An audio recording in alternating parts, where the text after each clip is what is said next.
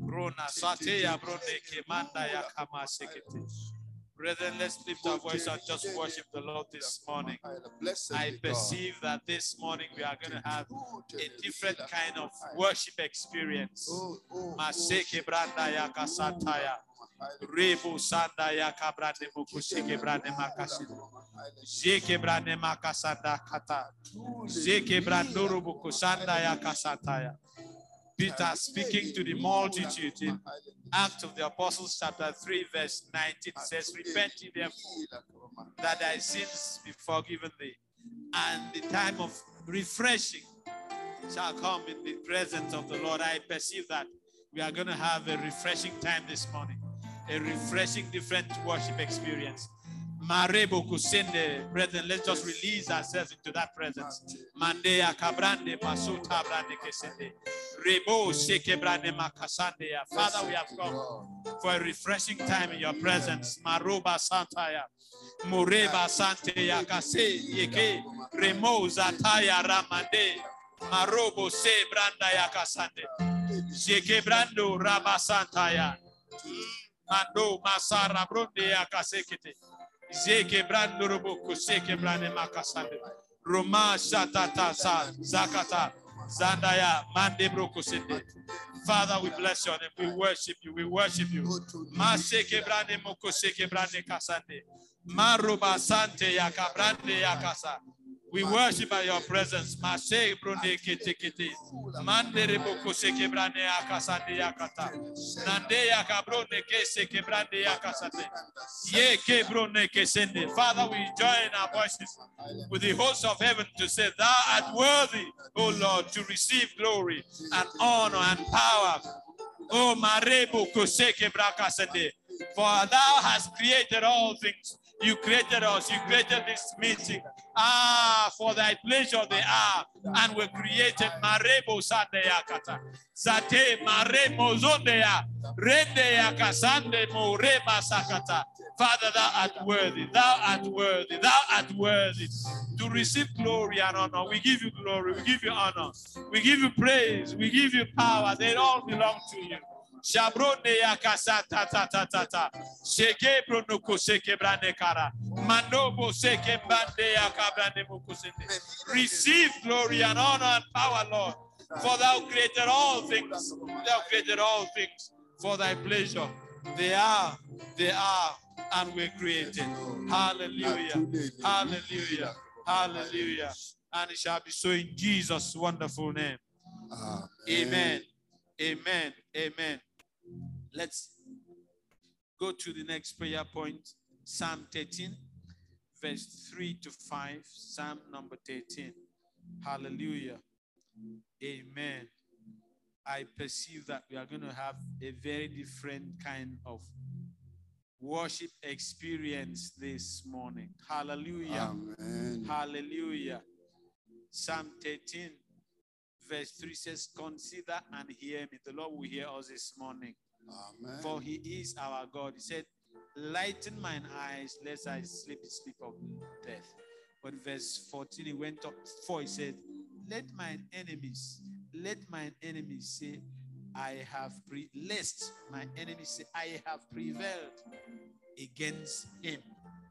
As in our case, lest our enemies who say they have prevailed against us. Hallelujah.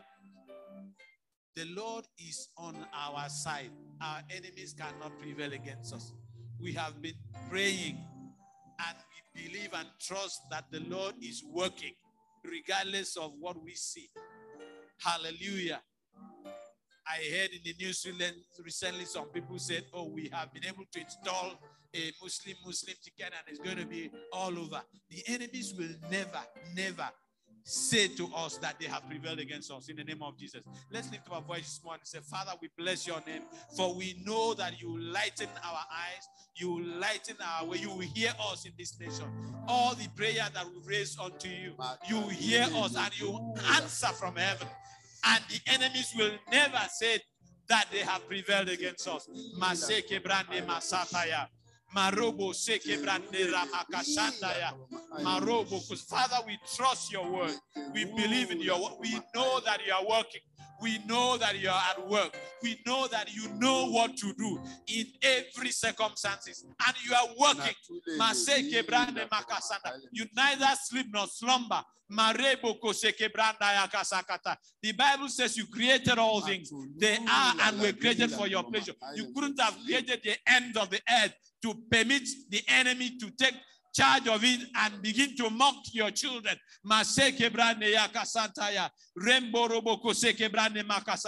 Father, this morning we say, hear us, oh Lord. Hear us, lighten our ways, lighten our lives. Enlighten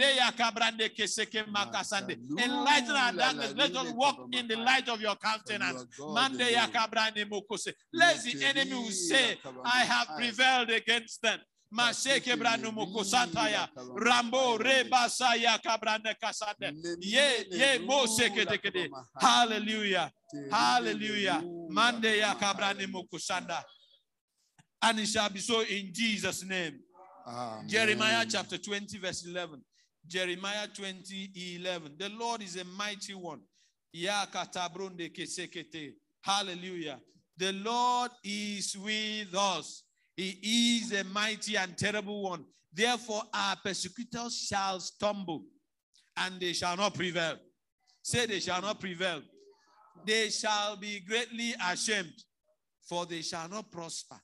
Their everlasting confusion shall never be gotten. Let us lift our voice and begin to bring the word of God back to him. That Father, you are a mighty one. You are an awesome one, Father. Our persecutors shall stumble in every area of our lives, in our families, in our individual lives, in our respective individual lives, in our families, in our homes, in our nation. Those that persecute us will stumble. They will not prevail. They will greatly be ashamed. They will not prosper. Father, their everlasting confusion shall be with them. They shall never prosper against your people. They will not prevail against us.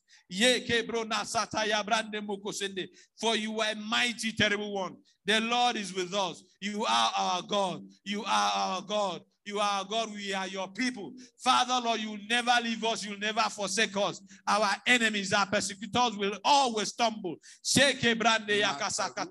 Persecutors of our homes, persecutors of our destiny, persecutors of our lives, persecutors of our nation, persecutors of our generation, of our children. They shall not prevail. They shall not prevail. They shall be greatly ashamed. Masheke brande moko shakata mambrande moko seke brande yakabakasando rambo yeke brande yakasata mande yakabrande moko sanda ye masheke brande moko sanda ya mambrande manda yakata mambrande yeke ke zakabrande moko sakabrande moko sande. The Lord is with us. The Lord is with us as a mighty and awesome one. Yabro no koto bronde kata mambrande ya katata remoko se. Father, we have this confidence that you are with us. You are a mighty one. You are a terrible one. You are an awesome one. There's none like unto thee. In the heavens, there's none like unto thee. In the earth, there's none like unto thee. None that can prevail against you. Masheke brande ya kasata rambo kosokoto. And we put our trust in you. And we put our hope in you. For you are our lifter of our countenance. You are our glory. Oh, Masheke Braneke Sende. Hallelujah. Hallelujah. And it shall be so in Jesus' name. Amen. Amen. Finally, let's turn our Bibles to Luke chapter 21. Luke chapter 21. Hallelujah. From verses 12 and 13. Where we are going is to say that all this will turn for us for a testimony. Hallelujah. Hallelujah.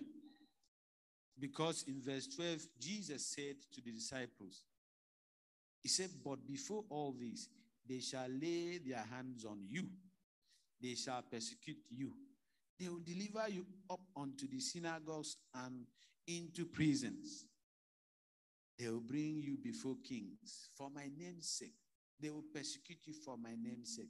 But Jesus gave us a word of assurance. He said in verse 13, and it shall turn to you for what?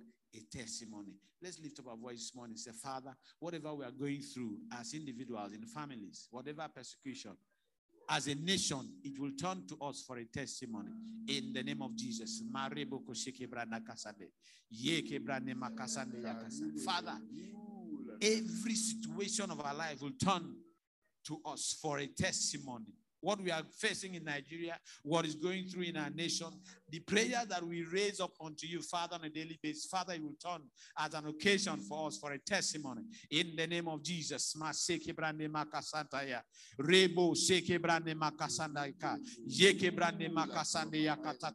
Father, we thank you, we thank you, we thank you for we receive this assurance. We receive this assurance that every situation of life that we are confronted with will turn unto us an occasion for our testimony.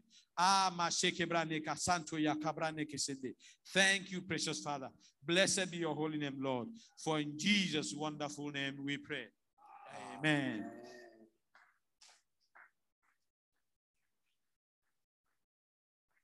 Blessed be the name of the Lord. You are worthy to be praised and adored, O Lord. So we lift up holy hands in one accord. We are singing, blessed be the name. Blessed be the name. Blessed be the name of the Lord. Amen. Praise the Lord.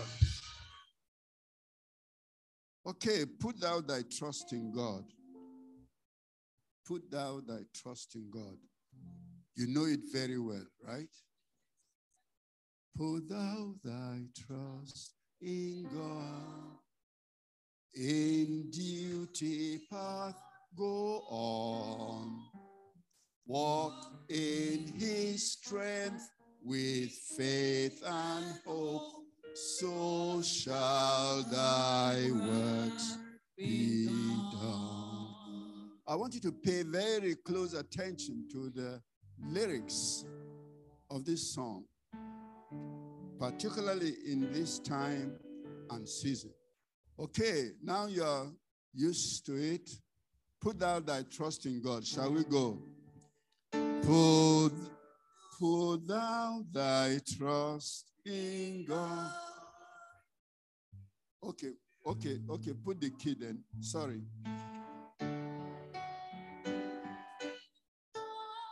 That's too high. That's too high.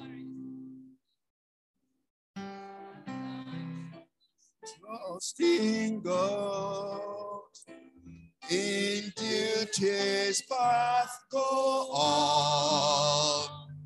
Walk in his strength with faith and hope. So shall thy work be done. Commit thy ways to him, thy works into his hand, and rest on his unchanging word. O heaven and earth command. Though years on years roll on, his covenant shall endure. Though clouds and darkness hide his path, the promised grace is sure.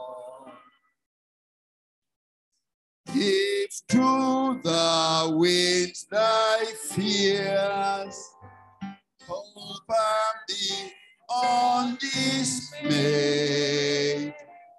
God hears thy sighs and counts thy tears. God shall lift up thy hand.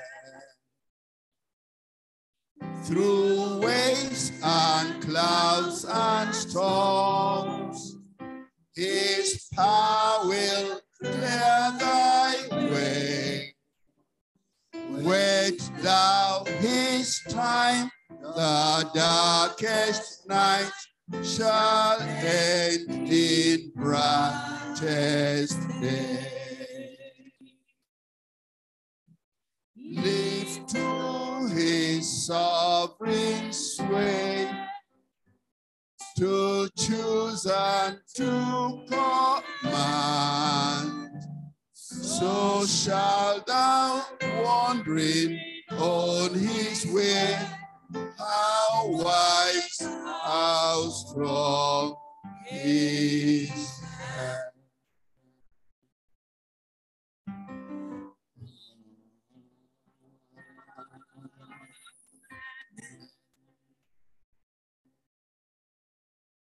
I invite Pastor K to come and share the word.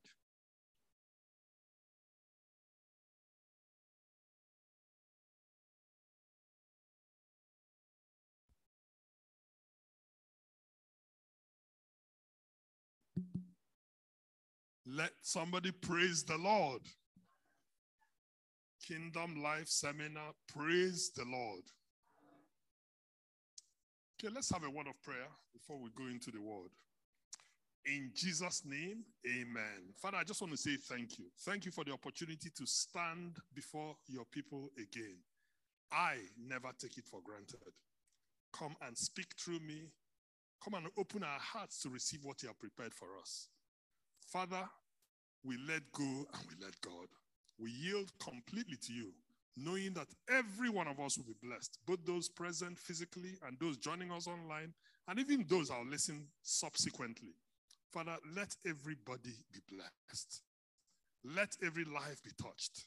Let every heart be opened to receive your word, and let our lives be transformed, and let us be light to our world. For in Jesus' mighty name we have prayed. Praise the Lord. You know, I want to share a message titled Faith Beyond the Grave.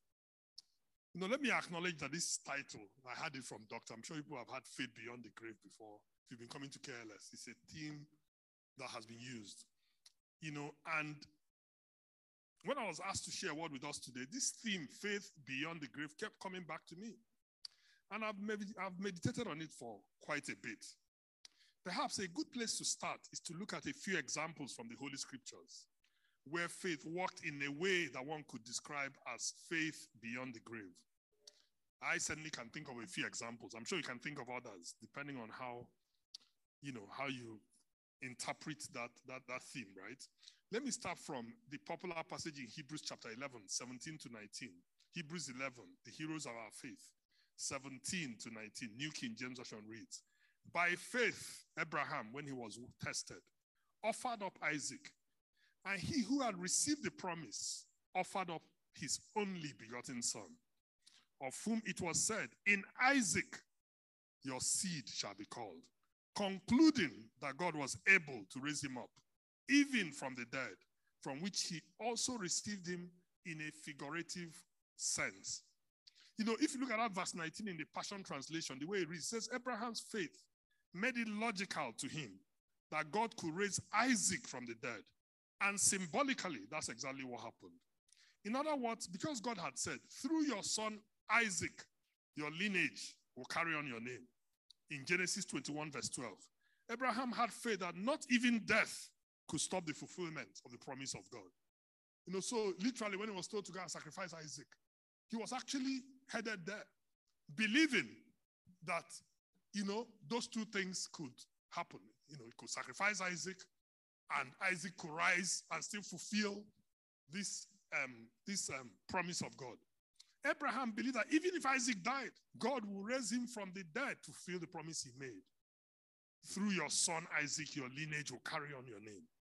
That's clearly an example of faith beyond the grave. It means that even the grave could not stop the promise of God. Not even death can stop or truncate the promise of God when clearly spoken. Brethren, there are many things that can represent death that could appear to be interfering with the promise of God in our lives, in our affairs. And I will even go further, say even in our nation. So today, I just want to bring us a word of encouragement that God's promise over our lives and our affairs will surely stand, provided we cooperate with God and exercise faith, even if we have to exercise faith beyond the grave, as Abraham did. What is that situation you are dealing with that seems to be moving or to have landed even in a place contrary to the promise of God? You know, at times God will give you a promise, and the physical facts seem to be just not in line. You know, what is it that you're dealing with that is contrary to the will of God? You will need to exercise faith beyond the grave, or faith contrary to the situation or facts on the ground, just like Abraham did when he was asked to sacrifice Isaac, or even when he and Sarah were well past age for bearing children, and God still said, wait for Isaac, even though he was 100, from 75 all the way to 100. And then in the case of Sarah, you know, she didn't have a child until she was 90. Let me read that passage again from Romans chapter 4, from verse 17, to remind us of this story. Romans 4:17. By the way, before I read this passage, let me say something. You know, when you reflect on the Bible, you know, it's obviously a very inspiring and encouraging book. But I believe the Bible could have written at this time. You need to understand that these things are set in context because they happened over time, and it's almost like somebody's playing back for you something that has happened. And it can be quite powerful.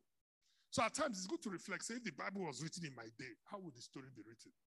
You know, because it might encourage you in some ways. But let me read this story. This is now being told in the New Testament, something that happened very early in the Old Testament. Romans chapter 4 from verse 17, New Living Translation reads, that is what the scriptures mean when God told him, I have made you the father of many nations. This happened because Abraham believed in the God who brings the dead back to life and who creates new things out of nothing. Even when there was no reason for hope, Abraham kept hoping, believing that he would become the father of many nations. For God had said to him, that's how many descendants you will have. And Abraham's faith did not weaken, even though at about 100 years of age, he figured his body was as good as dead. And so was Sarah's womb. Abraham never wavered in believing God's promise. In fact, his faith grew stronger. And in this, he brought glory to God. He was fully convinced that God is able to do whatever he promises. And because of Abraham's faith, God counted him as righteous. And when God counted him as righteous, it wasn't just for Abraham's benefit.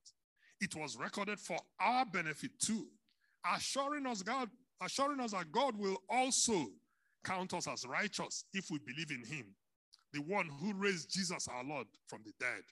He was handed over to die because of our sins, and he was raised to life to make us right with God.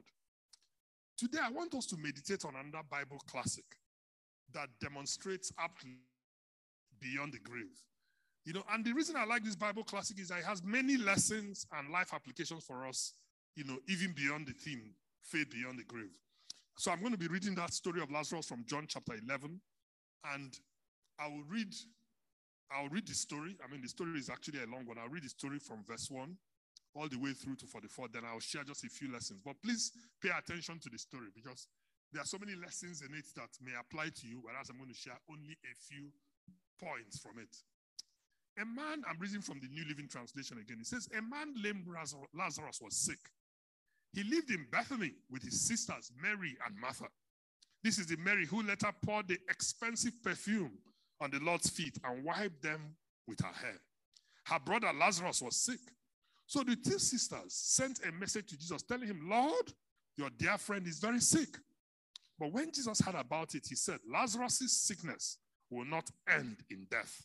No, it happened for the glory of God, so that the Son of God will receive glory from this. So, although Jesus loved Martha, Mary, and Lazarus, he stayed where he was for the next 2 days. Finally, he said to his disciples, let's go back to Judea. But his disciples objected. Rabbi, they said, only a few days ago, the people in Judea were trying to stone you. Are you going there again? Jesus replied, there are 12 hours of daylight every day.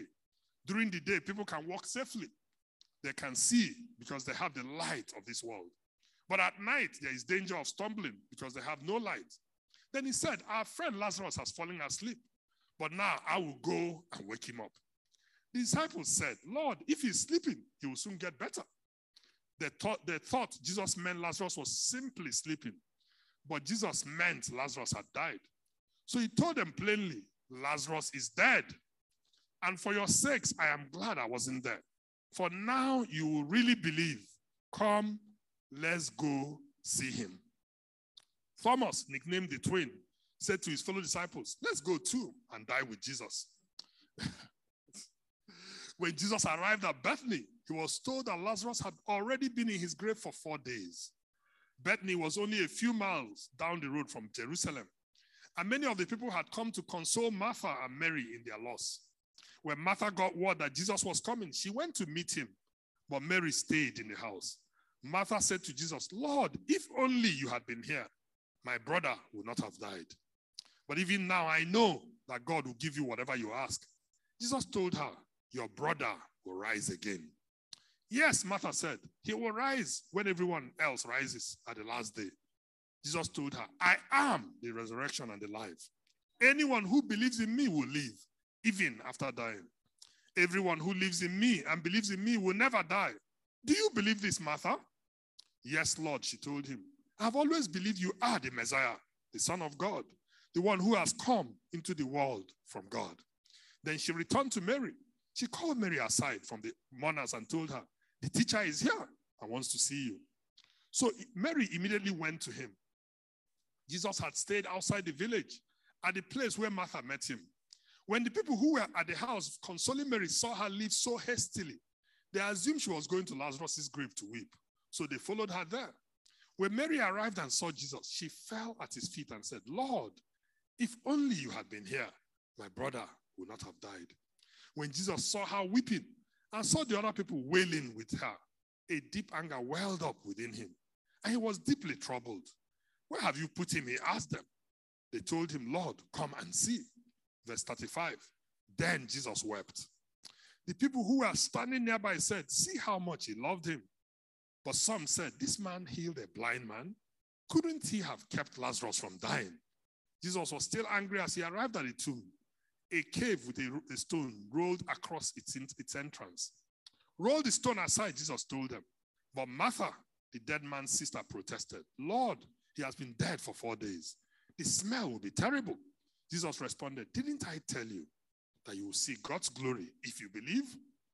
So they rolled the stone aside. Then Jesus looked up to heaven and said, Father, thank you for hearing me. You always hear me, but I said it out loud for the sake of all these people standing here, so that they will believe you sent me. Then Jesus shouted, Lazarus, come out. And the dead man came out, his hands and feet bound in grave clothes, his face wrapped in a headcloth.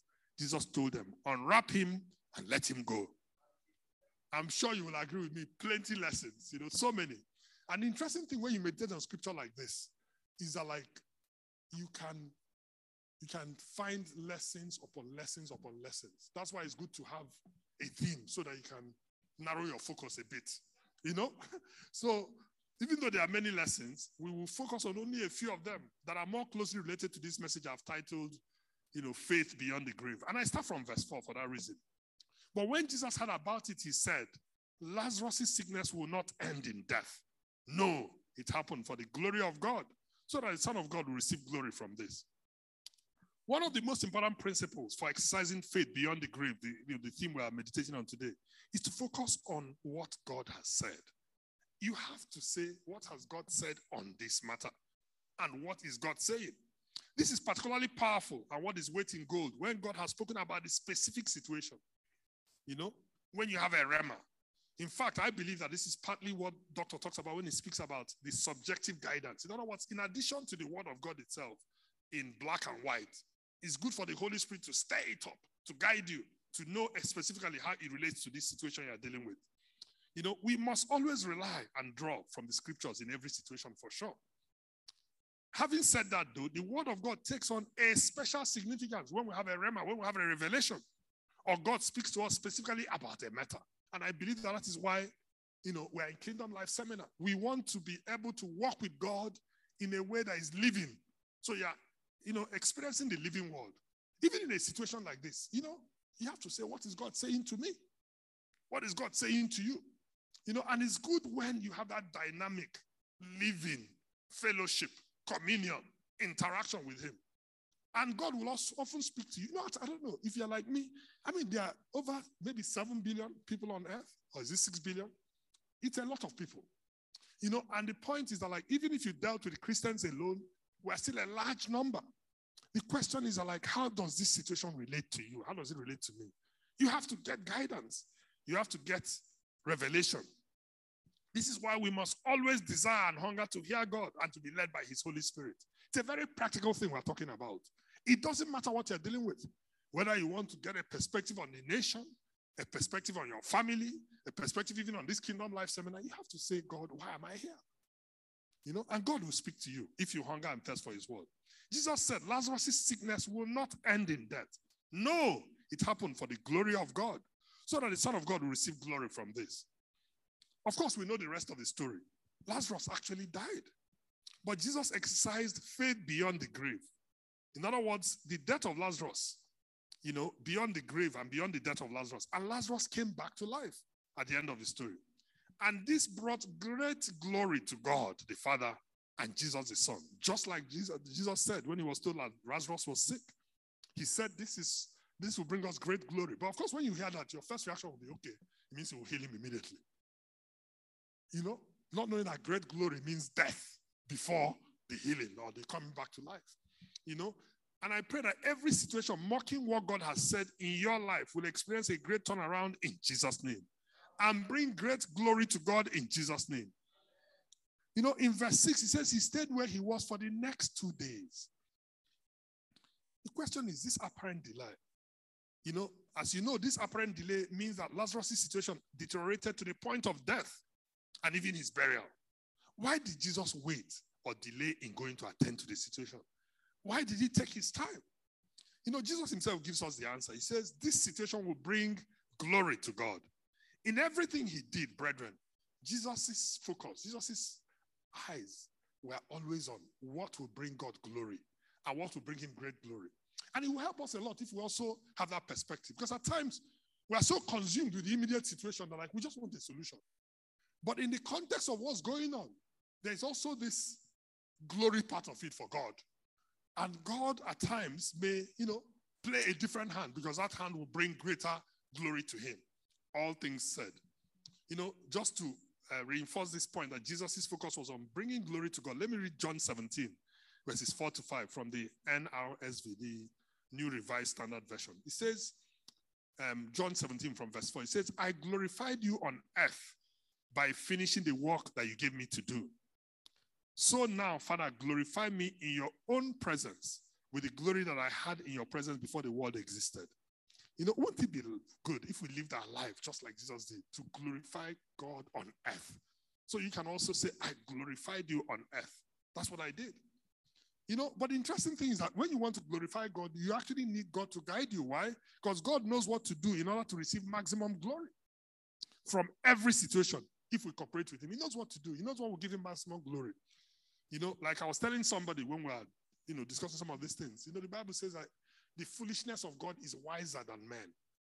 And the weakness of God is stronger than men. In other words, what you can come up with, I'll give him glory in your wisest imagination and thinking is nothing compared to what he will come up with when he's just being foolish, in quotes.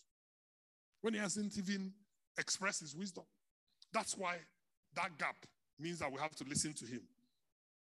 The Bible says in Isaiah 55, verses 8-9, for my thoughts are not your thoughts, nor are your ways my ways, says the Lord. For as the heavens are higher than the earth, so are my ways higher than your ways, and my thoughts than your thoughts. His ways are higher than our ways.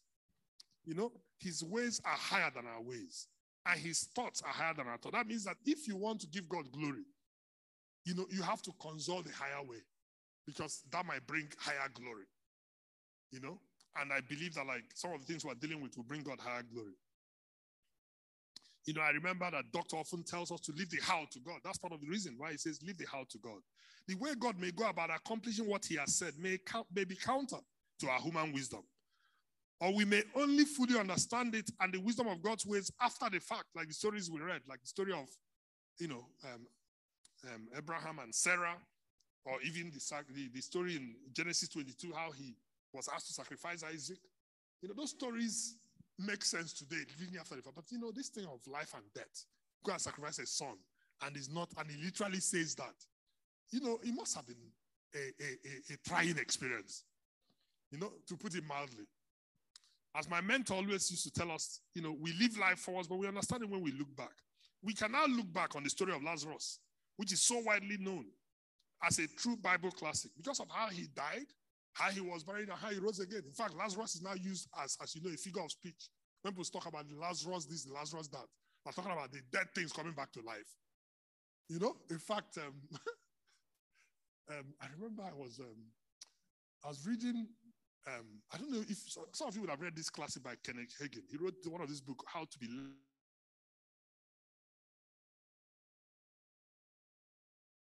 I think it was like his, like his grandpa, right? His grandpa that he lived with during that season. And the man, according to him, was a man of few words. Because he was basically paralyzed and could not him. He prepared, and one morning he went to join him at breakfast. He said when the father saw him, the grandpa saw him, he said, has Lazarus risen from the dead? And the man knew exactly what the man was saying. He said, yeah, grandpa. In other words, what kind of miracle is this? You are supposed to be in bedridden. How come you are standing? So God knows how to bring glory to his name. And that's why today, the story of Lazarus is, just the way to describe an incredible, impossible miracle. A reference point. Of course, in any difficult or challenging situation we find ourselves, we want immediate answers. And delays can pose such a trial of faith. But there are many times when God would allow the situation to deteriorate in order to bring glory to his name and to catch the attention of a doubting or distracted world. Remember what was said. In fact, some of you that are students of the Bible will know that it was said that part of the reason why Christ or Jesus allowed Lazarus to stay in the grave for 4 days was that there was a belief that within a particular frame of time, the person can still come back. And that was almost viewed as within the realm of human existence, right? Maybe a day, maybe 2, but 4 days. Then the spirit should have left. The man is dead, buried, gone. And the world is like that till today. Most things you do, you call miracle.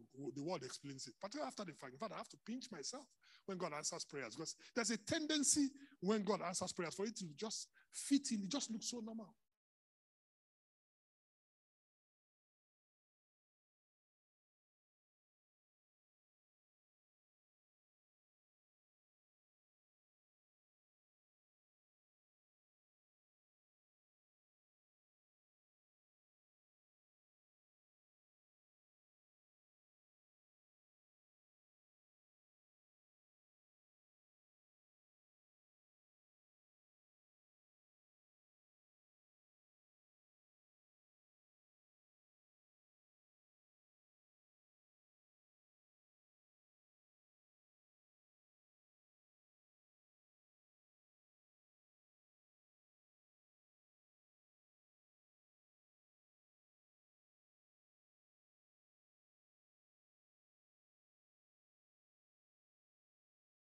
They should eventually determine how much money will be released from the purse. Because she basically was in control. The foreign exchange used to come mostly from Forex. The reason I tell you this is that even at that time, we were dealing with a stubborn problem. Right? And today, we're dealing with a stubborn problem. And I believe that God wants to do something so miraculous that when he does it, people won't be saying that but it's normal. That, anybody that is in government knows that if you do the wrong thing, you go to jail. Why are you acting as if righteousness is not a very normal thing? Why are you acting as if, do you know anybody that has gone to government and stolen before? People don't steal in government. And yet, in Nigeria, you can't say that today. But I believe God that a new wave is coming in Jesus' mighty name. I believe that this is a situation we're facing in Nigeria. In other words, a situation where God wants to prove to a doubting world. He has said we'll go from corruption to righteousness. So the corruption is so evident that even the doubting Thomases will have to agree that this was a remarkable, supernatural, divine turnaround as God brings this new Nigeria in Jesus' mighty name. So that season of corruption that Pa Elton said will be followed by a season of righteousness is what we are looking to transition from. The season of corruption has continued to deteriorate over so many years. I believe there are signs that God is dismantling the corruption and corrupt systems that have held Nigeria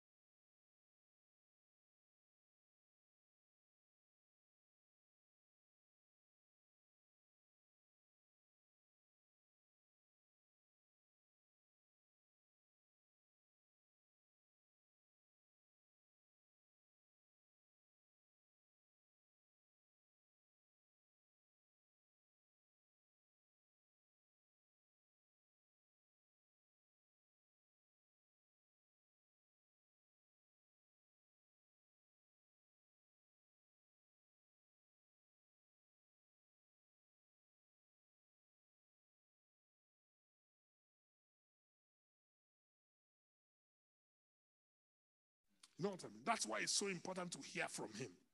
And you know that God will speak to you as a father speaks to the child. If you seek him, you will find him. You know, if you knock on the door, he will open. And I pray that we'll learn to listen and to hear in Jesus' mighty name. So, we must confront whatever we're dealing with today with what God has said. I can think of a number of situations in my own life where God has spoken to me, and I continue to draw encouragement from God's promise, especially when the facts on the ground seem to be contrary. And this is such a practical thing. It can relate to everyday life. It can relate to family, it can relate to marriage, it can relate to work. It can, because you just have to know where you stand with God on the matter. And make it clear that's your choice. And my own experience that when you do that, God will give you avenues for your faith to stand. But if you keep your focus on the situation, or you, instead of looking up, you look down, the wave can also sweep one away. May the wave not sweep you away in Jesus' name. In verse 35, the Bible says Jesus wept, the shortest verse in the Bible. Let me quote a Bible commentary on this just to explain at least the way Bible scholars understand the scripture, which may at times differ from the way it's used in the world day to day. He says, yes, Jesus loved Lazarus, as the Bible says in John chapter 11, verse 5. But he knew he would raise him. In other words, Jesus knew that Lazarus would rise. Therefore, he held no grief over his death. In other words, Jesus must be weeping over something else, not just the death of Lazarus. No. He was emotional about the lost people he came to save, as evidenced here and in other gospel accounts. In other words, I've had it said, and I believe it's a proper interpretation of this scripture, that Jesus' weeping was also for the unbelief. Just the people, the way they carried on as if the God factor did not matter. Even when he showed up, they were weeping as if, let's just, we're mourning the dead. Yeah, that's what it's all about. It wasn't about life. It wasn't about the word of Rhema. It was just, and the question for us is this: would our unbelief today also cause Jesus to weep? If he came into our situation today, will they say Jesus wept? You know what I mean? And we may think we're being quite innocent. Oh, things are so bad. Oh, we're mourning, we're this. But are we even in tune with him? What will he make of the church and Christians today? Are we causing him to weep? Doctor always say, in fact, I call this doctor's anguish. When he talks about the church and the missed opportunities to disciple the people, to disciple the nation, that's the kind of weeping Jesus was weeping. Jesus wept. Is there nothing that can be done with all these people? Sheep without a shepherd, astray? Could our religious society that sits so comfortably with brazen corruption in our society cause him to weep? Not the way we are in church on Sundays, and on Monday we just blend in. And it's a perfect blend. It's not an uncomfortable blend. It's not like there's tension. You know what I mean? It's not like there's friction. It's not like the society is in crisis. Things are actually quite, I've spent time in Abuja. Emeka was there. Thank God for Emeka. Emeka is very calm, by the way. Because, you go there, at times you just get exasperated. Because these guys are very calm. Doesn't matter what you say, you get offended, they're very calm. I remember my permanent secretary, he never raises his voice. You say, what do you want to do, Honorable Minister? It's like, what do you want? Because the system is there, working out his own things without any respect for, this righteousness we're talking about.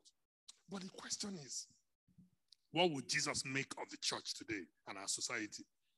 May we fall in line in Jesus' mighty name. In verse 40, which is really right at the heart of my message, Jesus responded, didn't I tell you that you will see God's glory if you believe?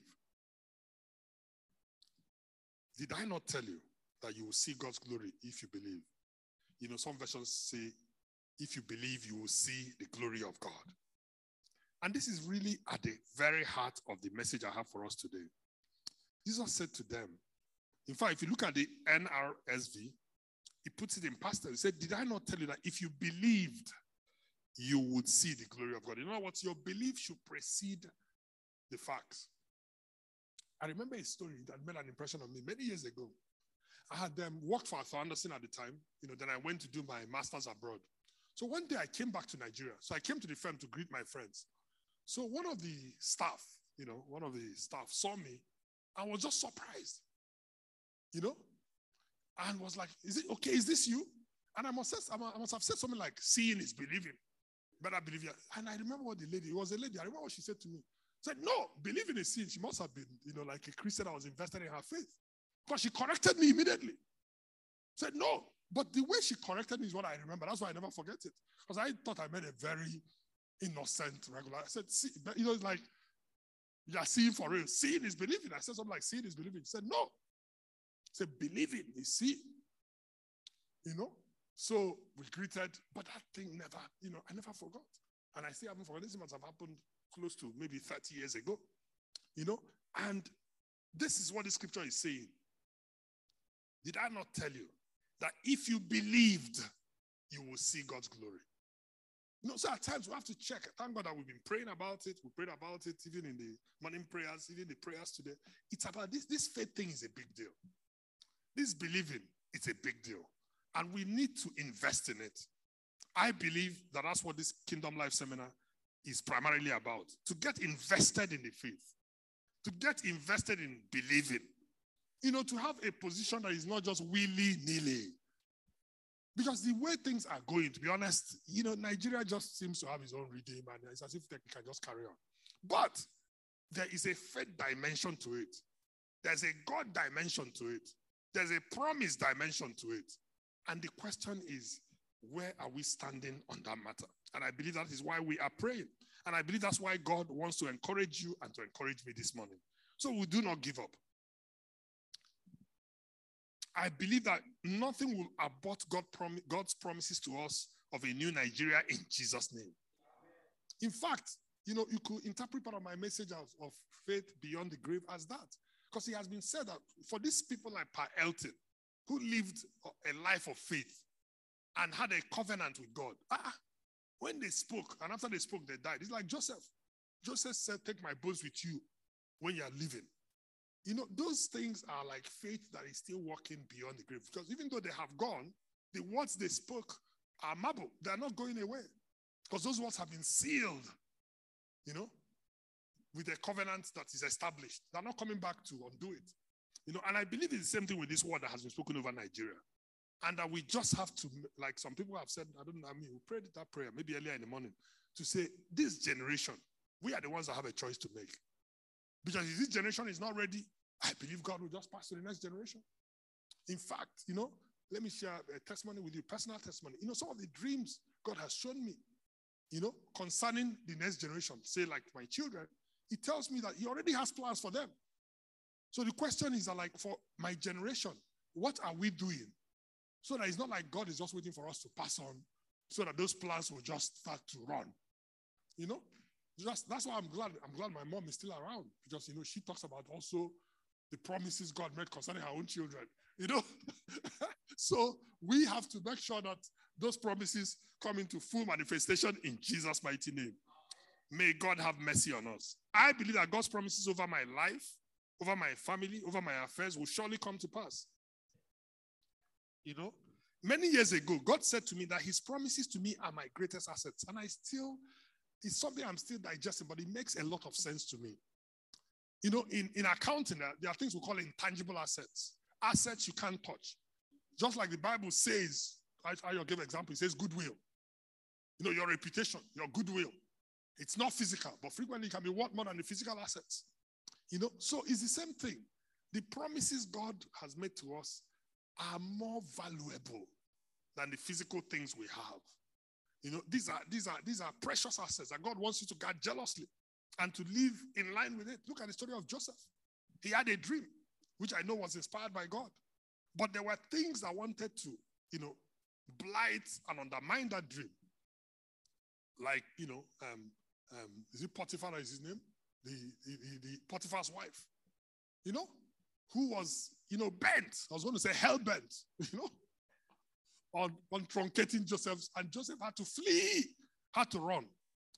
May we value as precious the promises of God in our lives and to us in Jesus' mighty name. Even when the evidence appears contrary, I choose to believe God. I pray for faith beyond the grave. Even when the promise is past its due date by human reckoning, and I add by human reckoning. That's why we're looking at the story of Lazarus today, because by human reckoning, definitely Jesus was late. You will agree with me that if somebody is sick, they expect to get healed before they die. By human reckoning. But in this case, by God's reckoning, a great event was unfolding that was going to bring great glory to God. And the situation, went beyond the level or the reckoning of men. God was able to raise him up from the dead because, God had spoken, said this illness is not unto death. So even if death came in the physical, it could not truncate the word of God. Hebrews 11 verse 19, the New King James Version. This was talking about Abraham and Isaac, but it's very relevant. It says, concluding that God was able to raise him up, even from the dead. I'm paraphrasing from that scripture. What promise of God or God's word to you needs to be revived today? Like I said, this is a word of encouragement to us. Whatever God has said to you, treat it as precious, even if it needs to be revived today. God is saying to you, did I not tell you that if you believe that word I spoke to you, you will see the glory of God? Let me share a bit of my personal testimony here, just to illustrate this. My father died in 1990. When my father died in 1990, my 3 younger brothers were still in college. I had just come out and I had joined Anderson. I was, in the early part of my career. The reason I remember this story when I was thinking about this message was I remember at the time, my mom, who was much younger then than, that's 33 years ago, who was much younger then, her hair was white. For my brother, Uzo, said that my mom's age dropped by, maybe 15 or 20 years, as she invested in the faith. Because I tell you, my mom's faith is practical because her situation was desperate. Even before them, because my dad had been, unwell for a part of the time, and people were like, all these young children, won't you find a way to get them, maybe doing something, some kind of apprenticeship, just something to relieve the pressure. But somehow God had spoken to her. God had given her a word. She had clear promises in God. And I believe that those promises have just unfolded in the process of time. And that's why her life, has also reflected that. Because, it's as if she's renewed, honestly. And I believe that in fact, at the stage, she said in the 80s, when she was praying, God said to her, hurry, hurry, God is not in a hurry. Hurry, hurry, God is not in a hurry. So I'm praying that you too, whatever God has said to you, that you will stand the test of time, and that promise will surely come to pass in Jesus' mighty name. Look at the promise that God made to Pa Elton. I believe it's an example of faith beyond the grave, like I said, made in the 80s. But we are still, in fact, from a point of view of, being alive spiritually, I believe that in the prayers we're praying in Careless, that this is a season for manifestation. A season, for that scripture. Because, even as when scripture is spoken, it's like the story of Anna and Simeon. When the time comes, God will also speak to the people who are alive then, who are sensitive in the spirit. And I pray that we're those sort of Christians. When the season of righteousness comes, it will not pass us by. Let me tell you part of the reason why I say this. God spoke to me in 2010. And he said to me in 2010 that, he's looking for apostles of righteousness.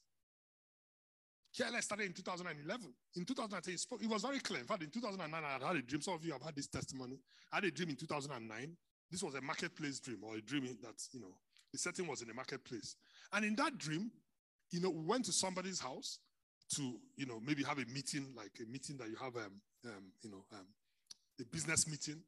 And the man told us to go upstairs, maybe to either go and get something. We went there and there were all kinds of idols upstairs. And people started to bow down to these idols, and I was calling Jesus, Jesus, in the dream, and I woke up. And when I woke up, I kind of sensed this was talking about idolatry. But not long after that, a few months after that, God started to speak to me that he's still looking for apostles of righteousness in the marketplace. He's looking for them, and I believe that search is still on. And I believe that Careless is partly, God's answer to that. To raise apostles, to raise disciples who will go there and live a life that will bring glory to him in Jesus' mighty name. Let's just go on in the interest of time. In verses 41 to 42, the Bible says, again, reading from the New Living Translation, Father, thank you for hearing me. You always hear me, but I said it loud for the sake of all these people standing here, so that they will believe you sent me. Jesus taught us in these verses how to pray the prayer of faith. I believe that there is a way you pray the prayer of faith. And you have to be careful to ask yourself, am I praying the prayer of faith? The prayer of faith is like what that lady said to me at Anderson. Believing is seeing. Or what the Bible says in John 11:40. Did I not say that if you believed, you will see the glory of God? So look at how Jesus prayed. He said, Father, thank you for hearing me. When he got to the grave, he said, what? Father, thank you for hearing me. You always hear me, but I said it loud for the sake of all these people standing here, so that they will believe you sent me. Jesus taught us in these verses how to pray the prayer of faith. The Bible says in Mark 11:22 to 24, popular scripture, Mark 11:22 to 24, New King James Version. So Jesus answered and said to them, have faith in God. For assuredly I say to you, whoever says to this mountain, be removed and be cast into the sea, and does not doubt in his heart, but believes that those things he says will be done, he will have whatever he says. Therefore I say to you, whatever things you ask when you pray, believe that you receive them and you will have them. How do we demonstrate faith in our prayers? The prayer of faith believes God. How do you demonstrate that you believe God? The prayer of faith believes what God has said, and what we are praying for will come to pass. In other words, he believes that a thing will come to pass in the physical, and it's probably already happened in the spiritual. Therefore, the prayer of faith goes on to thank God for the answer to the prayer in advance of the physical manifestation. So you find that the prayer of faith is laden with thanksgiving. And it's not ritualistic thanksgiving like, what you're saying as if it's, the way in my church, when we're talking about the reasons to give thanks, one of the first ones we say is that it is a command. And it is a command. But beyond being a command, it's also an expression of faith. You believe that God has done it. Therefore, you are thanking him with a heart of what? Gratitude. Thank you for answering me. And God sees the heart. Thank you for answering me. Can you imagine somebody who is praying for this new Nigeria and righteousness, and he's thanking God for it already? Or in that situation you're dealing with in your own family or in your own affairs, and you are thanking God, but the thanking is genuine. It's not just something you are saying in case you answer, then receive the thanks. If you don't answer, then the thanks is not bad anyway. May God help you, may God help me in Jesus' mighty name. Jesus taught us how to pray the prayer of faith in John 41:42. Father, thank you for hearing me. And I pray we will follow in the footsteps of Jesus and mix our prayers with faith and thanksgiving. And it takes a journey to get there. I kid you not. It takes a journey. I need to go on that journey of faith. You need to go on that journey. Faith is progressive. Faith is progressive. And I believe that faith comes from knowledge, like we were taught earlier this morning. It also comes from revelation. If you go and check the Bible, a lot of people who exercise the kind of faith we're talking about, that really Jesus is talking about here, they had encounters with God. Look at the story of Moses. Look at Abraham's story. Look at Gideon. Look at Paul. Saul turned Paul in the New Testament. I'm not saying that your encounter has to be as spectacular, but you have to hunger to experience it. I always tell people that, there's a songwriter that says that, God, you are greater than what people say. Meaning that, it doesn't matter what testimonies I've had, what I've experienced is greater. I believe that this is true for everybody who has a personal relationship with God. It doesn't matter the testimonies you hear. You will have a sense of what God has done for me, what he's doing for me. It's even greater than the things I've had people say. And I pray that God will reveal himself to you in Jesus' name. Particularly in that place of prayer. In that thing where you want to see his glory. So that way, you will be in a place where your prayer of faith will be laden with thanksgiving. It will be positive. It will be full of energy. And even when it requires a journey of faith. Even when it requires a journey of faith. Let's go on. In verse 44, the Bible says in verse 44, and he who had died came out bound hand and foot with grave cloths, and his face wrapped with a cloth. Jesus said to them, loose him and let him go. One of the biggest obstacles to faith and exercising faith beyond the grave is how to get rid of our old habits, or what I call a status quo, or business as usual. Like what you might call the facts on the ground. If I go back to that story of Kenneth Hagin, the guy was lying there bedridden. After a while, I think the Holy Spirit said to him that people who have been healed, do they lie in bed? After he was asked that question a few times, he started, trying to get out of bed. And eventually he did. He said he first, and then after a while, he saw there's this sort of energy. That is when he acted on the word, that the sort of energy came. So one of the biggest obstacles to faith is, to exercising faith beyond the grave, is how do I get rid of these old habits or old patterns or business as usual or what I'm used to, which is really, because habits are very powerful. I can tell you that, there are a number of areas where I am trying to just make some adjustments. But I know that the biggest challenge is that I have to adjust the habits. In other words, I have to change my routine. Otherwise, you think about it, you talk about it, then you just find your body flowing with your routine, whatever that routine is. Which is why they say we first form habits, then our habits form us. And I pray that we will break out of old habits that are not consistent with our faith in Jesus' mighty name, so that we can exercise this faith beyond the grave. What has Jesus resurrected that needs to be loosed and let go in your life today? He said, lose him and let him go. Is there something that has experienced resurrection and Jesus has spoken over it? You have prayed over it. It's been done. But the physical thing, you need to act on it. The Bible says in James chapter 2, verse 14. Again, New Living Translation. James chapter 2, verse 14. What good is it, dear brothers and sisters, if you say you have faith, but don't show it by your actions? Can that kind of faith save anyone?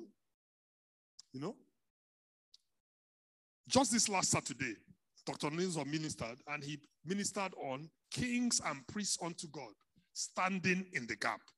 And it was actually a charge. It was a call to action, a call to act on our faith. Because God is looking for a righteous people that will be kings and priests unto him. That's what Doctor was telling us. And let me share the challenge I received on this earlier, like I said. In that 2010, there was no doubt in my mind that God was calling me, to be, an apostle of righteousness in that sense, a champion. The word apostle means champion, of righteousness, and on a lighter note, I'm sure you've heard this story many times. This is our marketplace network, apostles in the marketplace. Ayo, do you remember the story when you went to see Doctor? Huh? Ayo and Pastor John went to see Doctor to say he should come and minister in the fellowship. So I don't know if Doctor asked them or they said the name of the fellowship. They said apostles in the marketplace. I wasn't there, but also Doctor said apostles. Thank God I still came to minister. Let somebody praise the Lord. God is looking for people who practice this righteousness in the marketplace. I am fully persuaded that God has called me, and I believe he has called you too. And we must stand up and go and answer that call. In fact, I was so persuaded about it that maybe some years ago when I was turning 50, I wrote a small booklet called Apostles of Righteousness in the Marketplace. Some of you may have seen it. But I shared this testimony that I shared, but, developed it a bit further. And I believe that that's what Doctor is talking about from last Saturday. And I quote what he said to us. He said, you that follow God are the signs of a good future. When the people of God live godly, they become signs of a good future for their nation.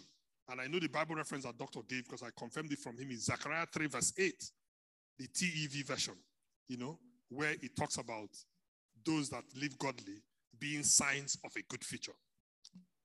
And like Lazarus, we must be loosed from the deadness of life in sin and arise to the life of righteousness in Christ by being kings and priests unto our God. It's a call to action.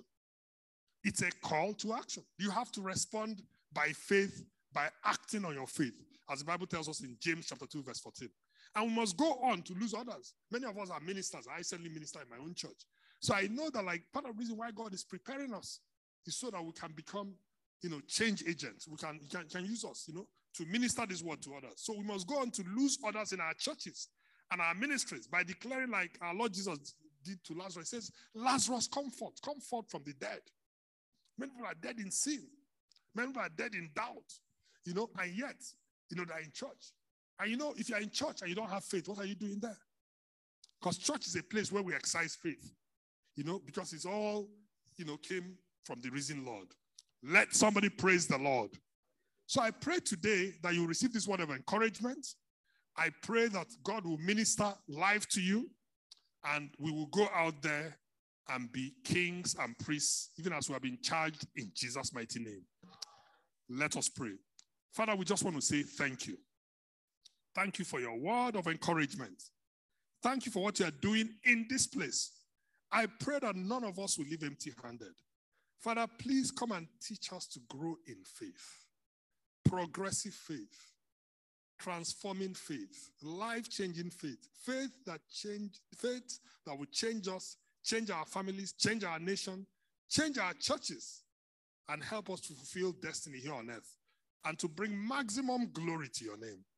So shall it be, Father, for we ask in Jesus' mighty name. Amen. Praise the Lord. Okay, so we'll do the Holy Communion.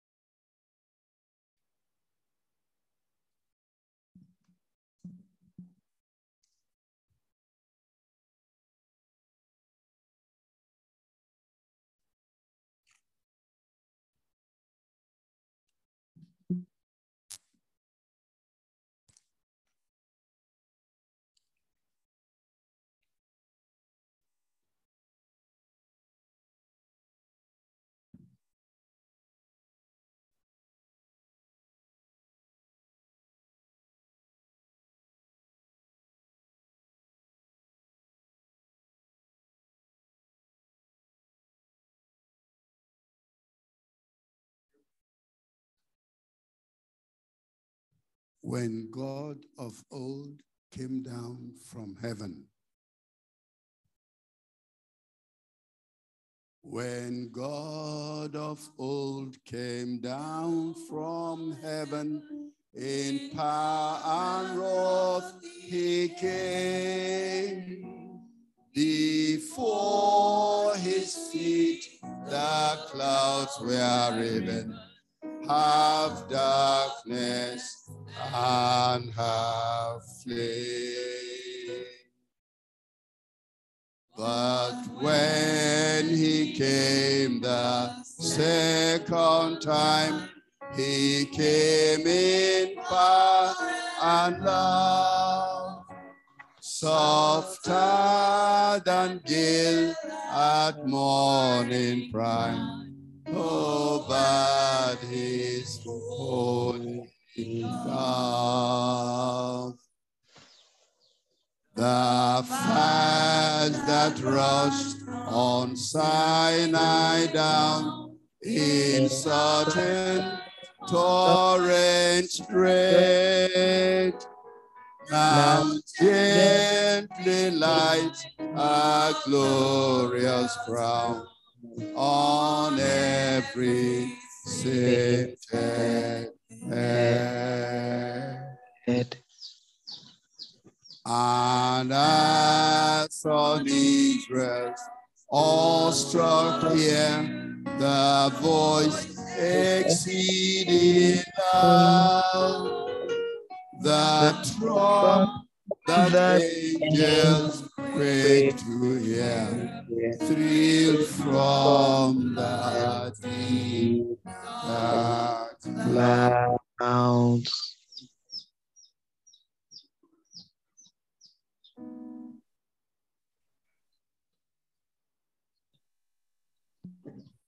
Amen. As we prepare to take the Holy Communion, I just want to remind us of what the Bible says in 1 Corinthians chapter 11, verse 28. But let him examine himself, and so let him eat of the bread and drink of the cup. For he who eats and drinks in an unworthy manner eats and drinks judgment to himself, not discerning the Lord's body. Why don't we look inwards? The psalmist said, search me, O God, and know my heart.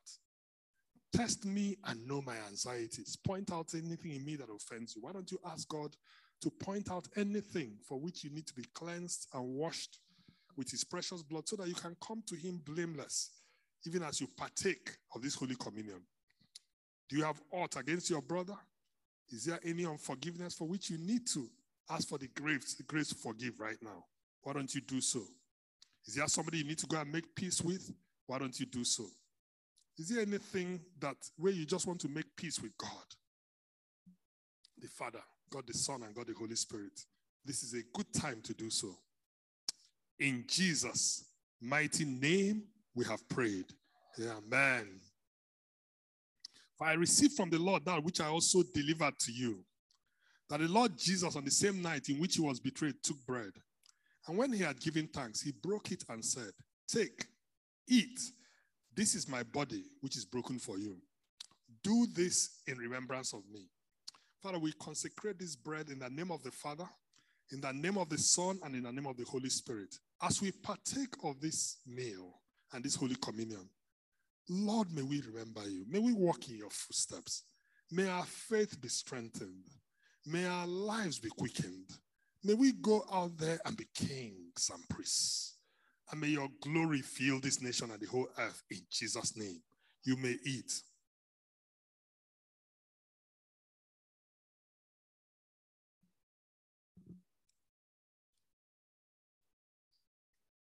In the same manner, he also took the cup after supper, saying, this cup is a new covenant in my blood.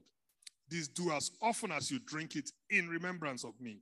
For as often as you eat this bread and drink this cup, you proclaim the Lord's death till he comes.